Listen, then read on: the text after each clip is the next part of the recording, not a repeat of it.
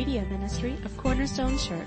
You can listen to this and other messages on our website at www.corner-stone.org or by subscribing to our podcast. You'd open your Bibles to Philippians chapter 3.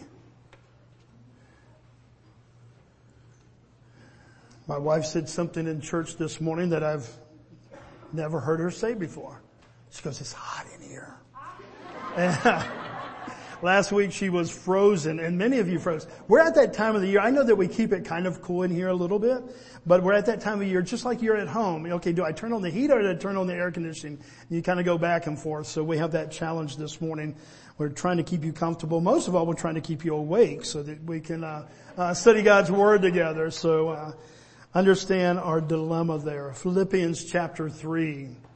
How many of you have either heard somebody say or you've said yourself, Christianity is not about religion, it's all about relationship? Have you heard that before? Okay. And maybe you've even said that yourself. And I want to be really careful. I don't like just popping balloons just for the sake of popping balloons. There's some real challenge to that statement. It's one of those that I think we have to be really careful when we take really great doctrines and we take really great things and reduce it down to a bumper sticker. You know my whole kind of disdain for bumper sticker theology. I know what people mean when they say that, and there's a part of me that would totally agree that it's not about religious activity. But one thing that if we use especially this particular thing, it's not really factually true. Christianity actually is a religion, guys, okay? We're not saved by religious activity, but it actually is a religion by the strictest terms of the definition of the word religion. It is a religion based on a relationship that we can have with Holy God through Jesus Christ. And so it's one of those things I think that, we kind of understand what people mean by that. I've said this before. And I know what I meant at that time, that it's all about not what I do to gain approval from a holy God, but what God has done. So it is about a relationship.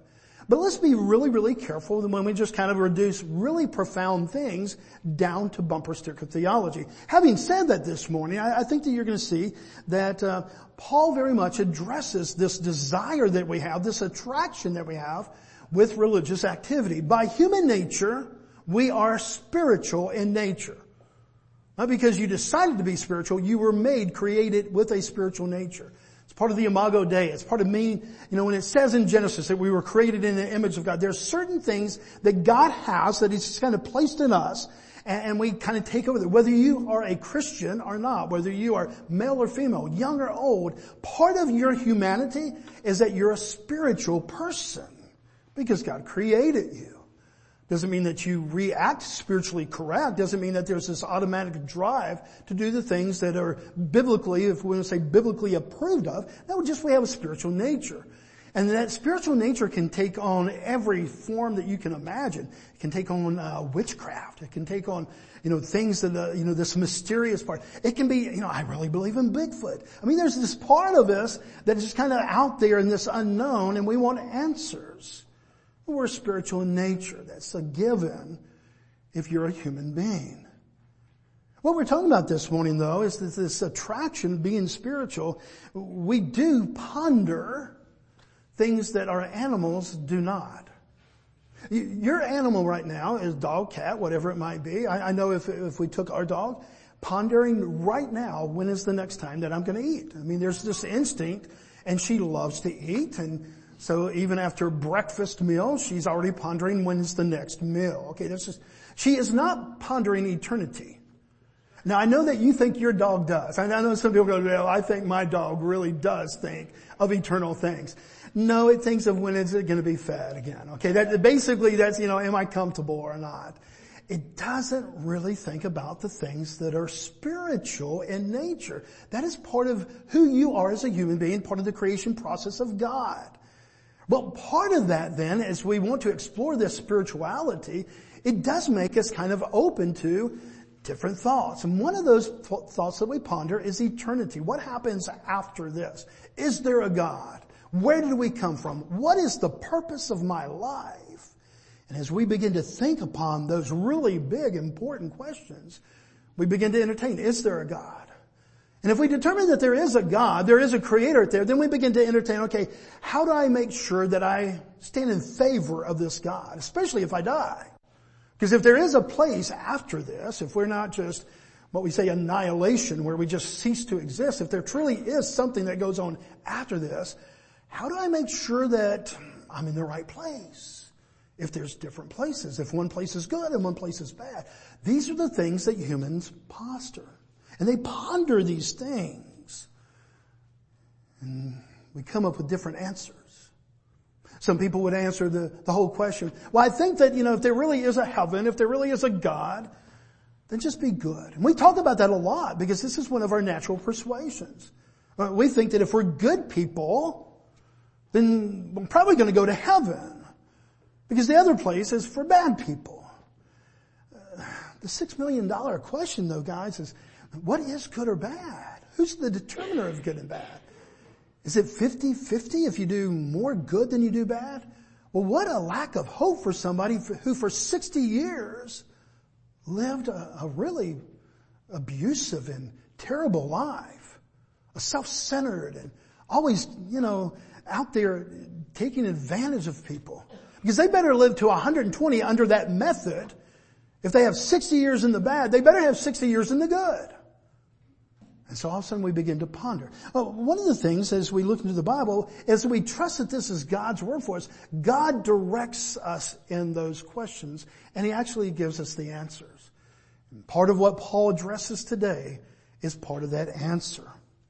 As we start chapter 3 of Philippians, the Apostle Paul warns the church about the subject of religious activity just for the sake of religious activity, that being that somehow it's going to gain approval of a holy God. He doesn't say that religion is bad. You're not going to see that in this text or any other writings of Paul. That religion, a belief system, because that's really what a religion is, he's not going to say that religion is bad. Judaism was a religion. Christianity is a religion. He's not going to say that religion is evil.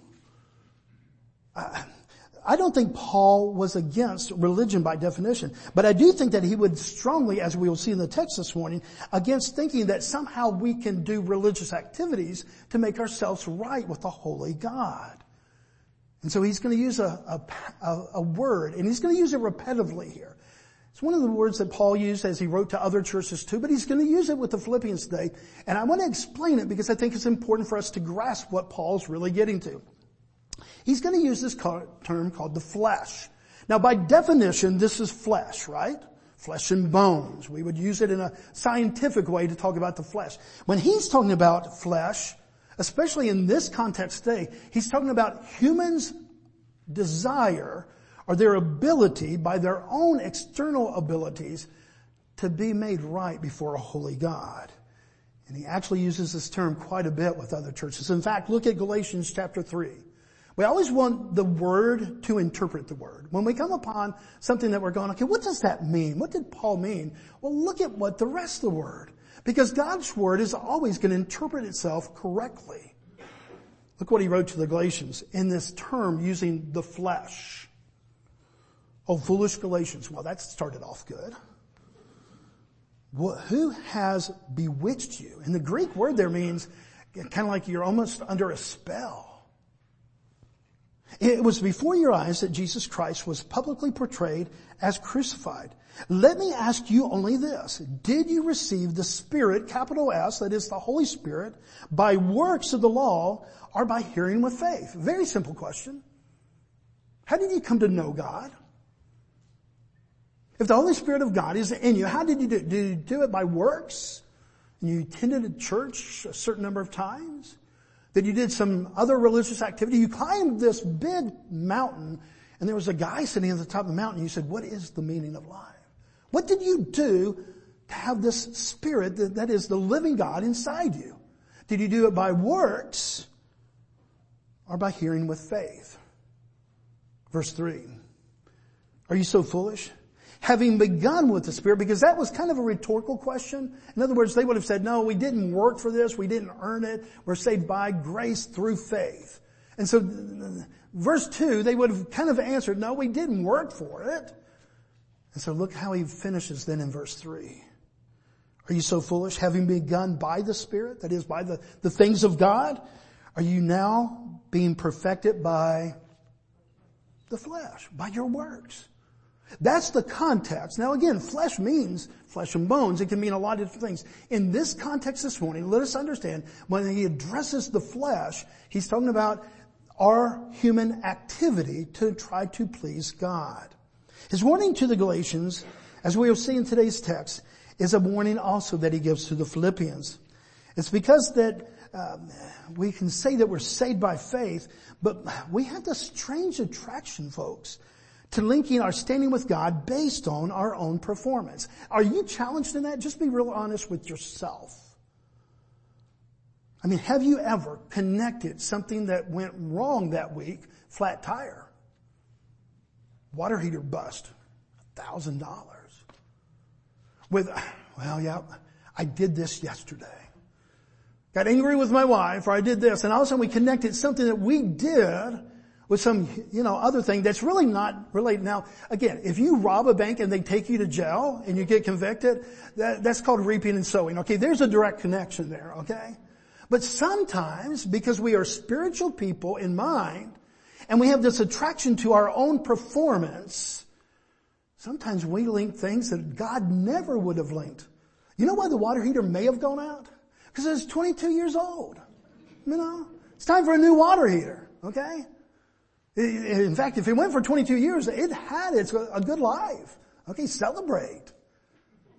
Now, sometimes things just break, guys. Sometimes that's the life of that appliance or whatever it is. And to tie it directly to something that we did because we told a lie or we did this, it's not really biblically based. That's not what Paul is talking about here. And so we're people that are kind of attracted by our own ability to perform rather than Christ's performance. Look at Philippians chapter 3, verse 1. Finally, my brothers, and let's start right there with finally. This is not a word meaning the ending. Have you ever heard a pastor, I don't think I do this at all, and the last point this morning, and then go on for 10 more minutes, 15 more minutes? I stand accused of that and guilty of that. This is what he means. He's not saying this is the last thing, hey, you're about to go get supper, or dinner. What he's saying is, okay, as I begin to wrap all these thoughts together, it's not so much his conclusion as he's bringing thoughts together. Finally, my brothers, rejoice in the Lord. We sang a song this morning to sing your hallelujahs, to raise your hallelujahs. That would be equivalent to this Greek meaning, that we sing out and rejoice, not because of the circumstance around us, but because of the great God that we serve. So he says, rejoice in the Lord. To write the same things to you is no trouble to me and is safe for you. What does he mean by that? Simply, I've told you this before, I'm telling you it again. It's a repeat reminder. When you were a teenager, did your parents repeat oftentimes things that were very, very important? To the point you're going, I know, Mom. Yeah. That's why he's just a spiritual parent here. And he says, I'm going to say it again. It pleases me to say it again because it's really important and it's safe for you to hear this again. So that's the context. What does he say? Verse 2. Look out for the dogs. Look out for the evildoers. Look out for those who mutilate what? The flesh. And in this point, he is talking about the flesh. He said, look out for somebody. Warning, there's some people out there that really don't have good for you. And he calls them dogs. He's not a UGA fan. He's not trying to make that a college football thing. He's saying they're dogs in the most unlikable sense. The Jews called Gentiles dogs. And they didn't say that in a very affirming way. They said those dogs, and what they meant, these despicable people. And so he borrows that from this Jewish way of thinking. And he said, okay, beware of these people out there that are evil doers, that look to mutilate the flesh. That is, they're going to suggest some things to you that don't get God's approval, and yet they're going to make it sound like it's really, really important. What does he mean by this term dogs? Well, there was a certain amount of these religious people in those days. They had a Jewish background. And as new non-Jewish people, Gentiles, came in and they were becoming a part of the body of Christ, and they were becoming part of the church there. There was the Jewish believers that now were Christians, and the Gentile believers that now came to Christ. And sometimes there was a kind of a friction between the two. And there were some people that said, in order to truly become a Christian, you have to become a Jew first, and then you can progress on to Christianity. Is that biblical? No. And yet it was prevalent in a lot of the thought. They were called Judaizers. And they made so much of their Jewish heritage that they thought that they were one step up from other believers that came from a non-Jewish background. So these dogs, Judaizers, they tried to get the Gentile Christians to believe that in order to be right with God, you had to do some of the old Jewish traditional things. And one of those things was circumcision. Now, it's interesting because Paul, and I realize this is a kind of a sensitive subject and everything, but let's look at it maturely, biblically. In one place, Paul's going to make much of circumcision, but he's talking about the circumcision of the heart mainly. Another place he said, no, if you want to do that because that makes you a special Christian, that kind of gives you an advantage up, he said, then no way. In one way, it looks like Paul's kind of, as he debates this in the New Testament church, that you don't know how he feels. No, he's not against circumcision. He was a Jew. We're going to see later on, a couple of verses down, that he was circumcised exactly when young Jewish boys were supposed to be circumcised. He's not saying that that was wrong. What he said was wrong is that you would make this somehow of a stepping stone into Christianity. Folks, we live in what many have called the Bible Belt. We live in a place where there's a lot of churches. If you've never left the South, if you've never really traveled beyond a Southern environment, you may not realize that there's a lot of places, both in the States but also in the world, where there's not a church on every corner. That the predominant thing on Sunday morning, and I don't even know that it's even predominant now in the South, is to go to church. That it would be an oddity rather than a regularity. And so I say that because we have a culture around us, whether you're part of that culture or not, whether you're agreeable of that culture or not, that we have a culture around us that says, okay, to be a Christian, you got to go to church. Let me ask you a theological question. In order to be a Christian, do you have to go to church? No. Should a Christian go to church? Yes, because the Bible assumes that we want to be a part of a body of believers for a multitude of reasons. For our witness, so that we can mature and grow. And so it's not against going to church, but it never makes the link that if we go a certain number of times, that we become a Christian. We were talking in a life group a couple weeks ago about when Jesus said, in Judgment Day, there was this group that came before him and said, Lord, Lord, and he doesn't know them, and he sends them away. And they said, wait, time out. Did we not prophesy in your name? Did we not cast out demons? Did we not do like miracles even? And he says, depart from me. I never knew you. And we talked that night in life group about, were these people genuinely shocked? And I think that they were. By every appearance of that text, I don't think that this was something that was not surprising to them. I think that by doing religious activity, by kind of doing a lot of things that seemed like they were Christian, that they were going to get approval of God when they stood before him on the Judgment Day. I would say that there's a lot of people in our culture, in our day, that's under that same belief. I went to church, got baptized. And in no way we're saying going to church and being baptized and all those things are not important. But it does not save us. This is such an important part because we live in a culture that very much is like this. That says, okay, if you do religious activity, somehow this checklist gets you approval from a holy God. Let me be very, very blunt and say it in a blanket statement. Our only approval before a holy God is the finished work of Jesus Christ.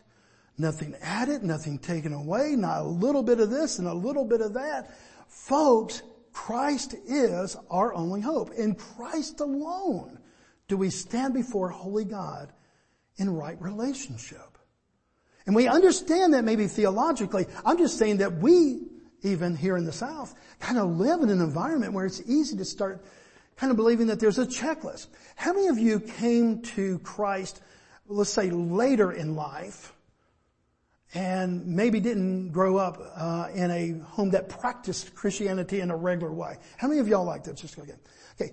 When you came to Christ later in life, whether it's in your 20s, your 30s, or whatever time, was it a little bit intimidating? Was it a little bit confusing as you started to go to church, as you started kind of hanging out with other Christians, and they meant well, but they said, have you been having your quiet time? And then all of a sudden you're going, wait, I think I'm a Christian, but this quiet time thing. Have you been going to church? And all of a sudden they started adding these things that are good things. They're not bad things. But as qualities, and somewhere in your mind, you're going, how often do I have to have a quiet time? How long does that quiet time have to be? Anybody understand that confusion? And it could be a multitude of things on that list. And that happened in the day of Paul. And it happens in our day. And so what is Paul meaning by this? What is his purpose of telling the Philippian church this? He wanted to be very, very clear that they understood what saved them and what didn't save them. What made them right with holy God and what did not make them right with holy God. The point of this was Paul's warning to the church. Look at verse 3 and 4. For we are the circumcision who worship by the Spirit of God and glory in Christ Jesus and put no confidence in the flesh. Now he's using flesh as human endeavors. What we talked about in the beginning. He's not talking about this flesh. Now he says we don't put any confidence in our ability to do the right things. Verse 4. Please catch this. Though I myself have reason for confidence in the flesh also. If anyone else thinks that he has a reason for confidence in flesh, I have more. He isn't saying that all the Jewish traditions are bad. He's just saying I don't put confidence in them. The Judaizers, this group of Jews that say you had to, if you're a Gentile, you're a non-Jewish person, you have to kind of do the Jewish things first, and then you can become a Christian. It was kind of a door that you had to go through first. He said that door doesn't exist. The only door is Jesus Christ. And so he addresses this, and he says a loud shout, no! You don't have to do these things first to become a Christian. Let me give you an example of this. Acts chapter 15. But some men came down from Judea and were teaching the brothers, unless you are circumcised, according to the customs of Moses. Moses was Gentile or Jew? He's a Jew, okay? Jewish believers of the Old Testament. Okay. Unless you are circumcised according to the law of Moses, the custom of Moses, the Jewish traditions, you cannot be saved. He says some people are actually teaching this. You have to go through these acts, these steps first. Do you think Paul was in agreement with what these men who came down said? No, in fact, Paul and Barnabas go. And this was really cool. I was talking to some of the elders this morning. I was talking about, this thing is called the Jerusalem Council. And in Acts chapter 15, we see a little picture of it. And James is there. And Peter's there. And Paul's there. I mean, can you imagine what that must have been like? I mean, think of like any famous leader of the New Testament. And they come together and they begin to discuss theology. And one of the things that they really discussed was circumcision needed in order to become a Christian. You and I might say, of course not. But that was a debatable matter. And so they debated it. Acts chapter 15, verses 7 through 9. It says, and after there had been much debate. In other words, this wasn't just, don't be so foolish, next topic. They actually debated it for a long time. And I love this. Because who's going to stand up? Peter. Peter's this bold personality that even after the coming of the Holy Spirit and once the Spirit of Christ is in him, it's a controlled spirit, but he doesn't rob Peter of his boldness and his personality. And that's kind of the cool thing about the Holy Spirit of God. He takes out the bad parts, but he kind of leaves. If we're kind of this fighter mentality, if we're kind of this bold personality, then he just kind of refines that and points that to the gospel rather than just stripping us of that unless it's a detriment to our Christian life. And that's what I see in Peter. Peter's this bold person. And so what does he do here? And after there had been much debate, Peter stood up and said to them, brothers, you know that in the early days, God made a choice among you. He's talking about calling out the Jewish people. And by mouth, the Gentiles should hear the word of God and believe. In other words, now he's extended that to the Gentiles.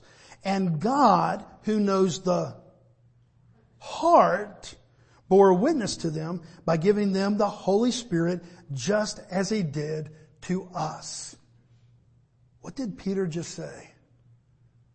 Hey guys, in Christ Jesus, level playing ground. Level playing ground. Jews and Gentiles.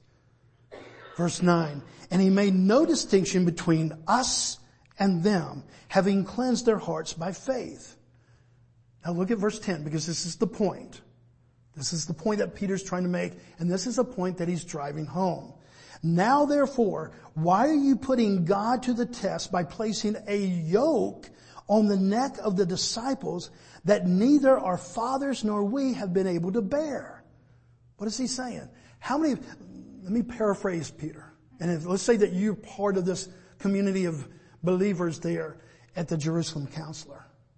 Basically, he was saying, how many of you are in right standing with the Holy God because you did everything right? How many hands went up? 0. So he said, why are we promoting this idea that if you do certain things, that you're right before a holy God? Our forefathers couldn't do that. That's why we needed Christ. And he calls it something. What does he call it? Very important. A yoke on the neck.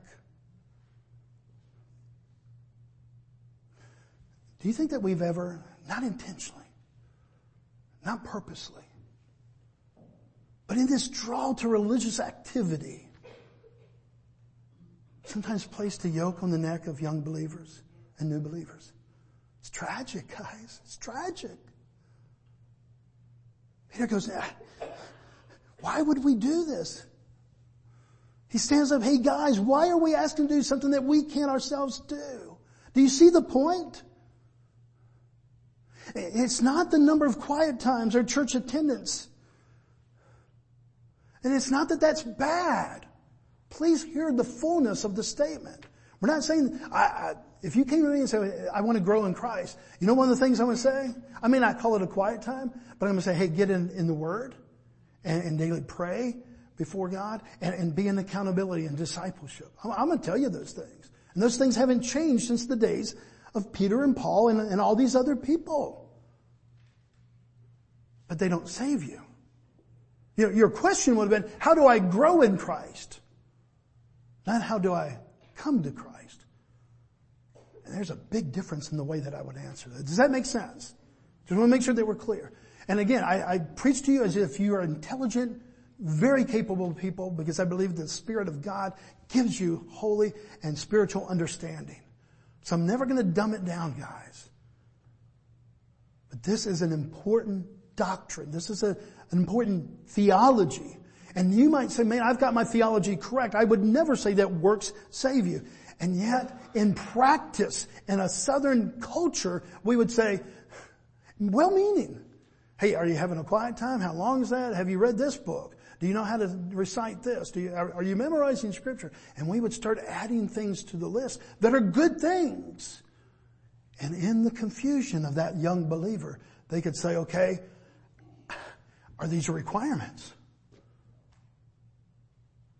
What was the Gentile of that day under this false teaching, believing, I've got to be circumcised in order to become a Christian. And Paul said no. He wasn't saying that circumcision was bad. He wasn't saying that it wasn't meaningful to him in his life. He just said it's not a requirement for salvation. So why are we so drawn to religion? If you have been in our church for some time, you have this list probably. I hope that you wrote it down because I think it's an important list to have somewhere in your notes, somewhere in your understanding. Why are we as humans drawn toward religious activity? 3 reasons. Really easy to remember. Number 1, because we can measure it. Number 2, because we can try to master it. And if not, we can just manipulate it. And this is what the Pharisees did over and over again. And this is what we as humans have a tendency to do. Why are we drawn to this? Because if I went to church 8 times and you only went to church 2 times, do I feel a little bit better about myself? Does God say, I love you more because you've been to church 8 times opposed to you? You've only been there twice. Or you've never been. Are we saying that going to church is bad? Are we saying that studying, discipleship, and all these things are bad things? No. We're just saying, guys, these are methods of growth. These are methods of our sanctification, not of our salvation. Oh, Bobby, don't you preach that a lot? Isn't that kind of a repetitive kind of thing that you say a lot? It sure is, because somehow, since we're preaching verse by verse, chapter by chapter, it comes up a lot. Why? Because it was a perennial problem. Why? Because we have this perennial pull in our own hearts to want to measure it so that we can master it. And if not, I'll just change the rules and I'll manipulate it. For the whole purpose of somehow believing that God is more approving of me because of my activity and the things I've done than the activity of Christ and what He's done. I love, Paul comes back, and I don't know if you ever see Paul as just this great theologian, this studious guy, big head in the sense of really knowledgeable and smart. Do you ever see a funny side of Paul? Because this next passage, I kind of see Paul going, okay, you want to play that game? Let's play that game. Let's just try that on for size. Look at verse 4, 5, and 6. Though I myself have reason for confidence in the flesh also. If anyone thinks that he has reason for confidence in flesh, I have more. Circumcised on the 8th day of the people of Israel, of the tribe of Benjamin, a Hebrew of Hebrews, as to law, a Pharisee, as to zeal, a persecutor of the church, as to righteousness under law, blameless. He said, hey, you want to start comparing religious activity? You know what he's saying? I win. I can beat you all. If it comes down to religious activity, I win. But he's not promoting that game. Basically, he said, okay, I measured it. There was a part of his life before Christ that he measured it. I mastered it, and I beat you. What does he say there? As to righteousness under the law, I mastered it, guys. I was the Jew of Jews. I was the Hebrew of Hebrews. I was the Pharisee of Pharisees. I mastered the game of religious activity. I was at the top. Nobody beat me. And yet his whole purpose of stating that is that he puts no confidence in that to make him right with a holy God. Folks, that's the deadly attraction of religious activity. Deadly because it has no real life in itself, by itself. Just going to church by itself, separated from God and the Holy Spirit of God working in our lives, it's just religious activity. In one way, it's just dead. Attractive, it is spiritual activity because it's a contest. And you know one great thing about a contest is that if you look long enough, you can always find somebody to beat. And that you did beat. Is that true? I'm not a runner. Matt is. A couple of others you are. And Matt, you didn't come in dead last, right? Did you come in first?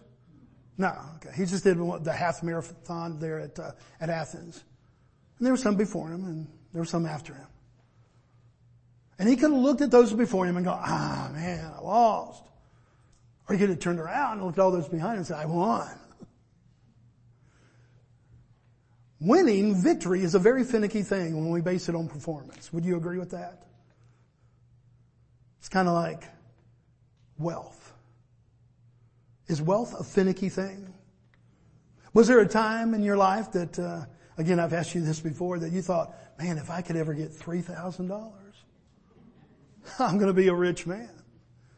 Then all of a sudden you had family, responsibilities, a mortgage, college savings fund and all that. And you said, man, at 30,000, I don't know that I'm saved, man, that I'm a rich man. And all of a sudden you found out that this whole kind of number in your mind is really finicky. It kind of moves all over the place.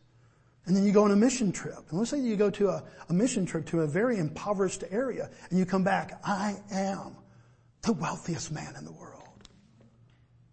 Or then you go to the nicest place in all the world. You know, man, I'm not wealthy at all.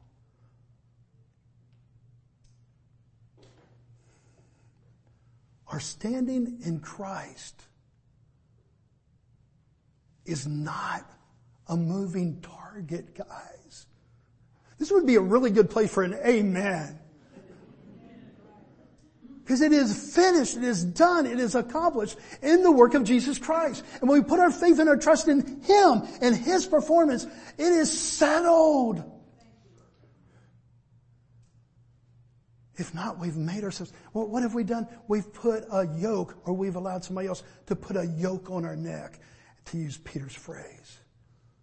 And I don't know that many of you are really nice folks, and I don't know that we would ever do that intentionally. Let us just be very, very careful as we go out there and as we encourage people in their walk, as we encourage people that don't know Christ to come to Christ, that we do not tie it to specific things always. Again, I do believe that if you're a Christian, not only is it, when you go to church, I believe that you want to be in church. I really do.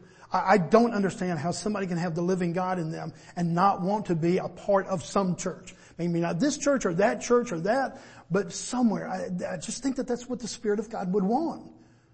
But never, you're not, the Lamb's Book of Life wasn't a final check when you went to church for the 1,000th time. And the angels aren't, when it says that they're celebrating new life in Christ. I promise you, when you were dead and you came to belief in Christ in faith, they celebrated. Not when, yes, number 1,000. He's in. Name in the book of life. Because what church do you need to go to? What denomination do you need to go? What if they have church 3 times a week and you just go on Sunday mornings? It's a moving target, guys.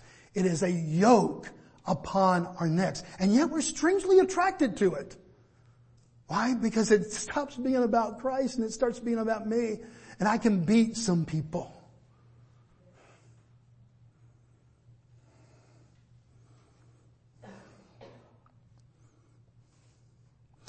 Please hear this. Hear it in the spirit of love and strength and grace that it's given in. Or at least the intention. Folks, if we add anything at all to the grace that saves us, we are the dogs that Paul talked about. We are false teachers. Well, that wasn't very nice, Pastor. No, that's biblical, guys. It's the gospel. For by grace you've been saved through faith. It is not of your own doing. It is the gift of God, not a result of works, so that no one would boast.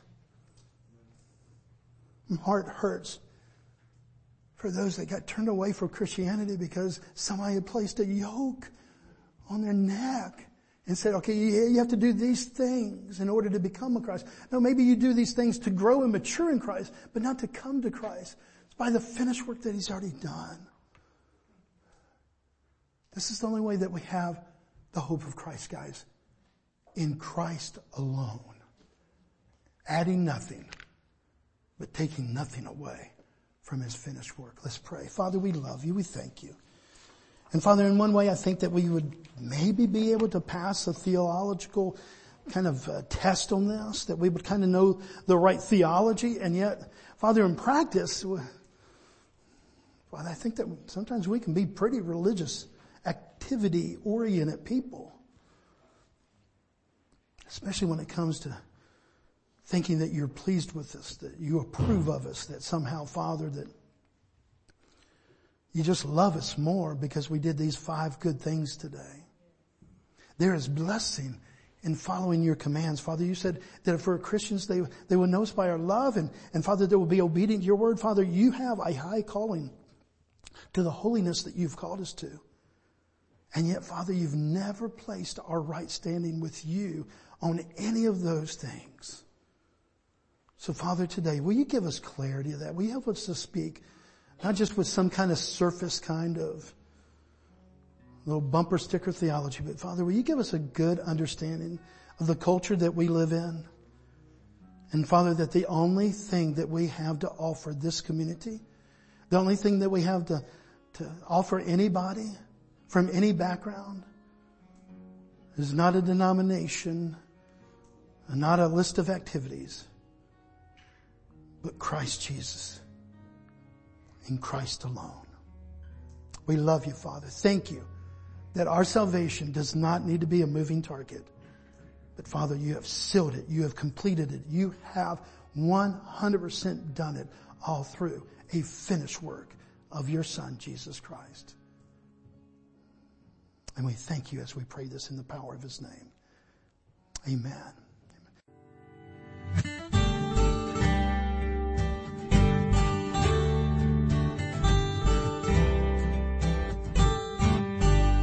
Thank you for listening today. We hope this message was a blessing to you. To learn more about our church or our media ministry, you can visit us online at www.corner-stone.org or find us on Facebook.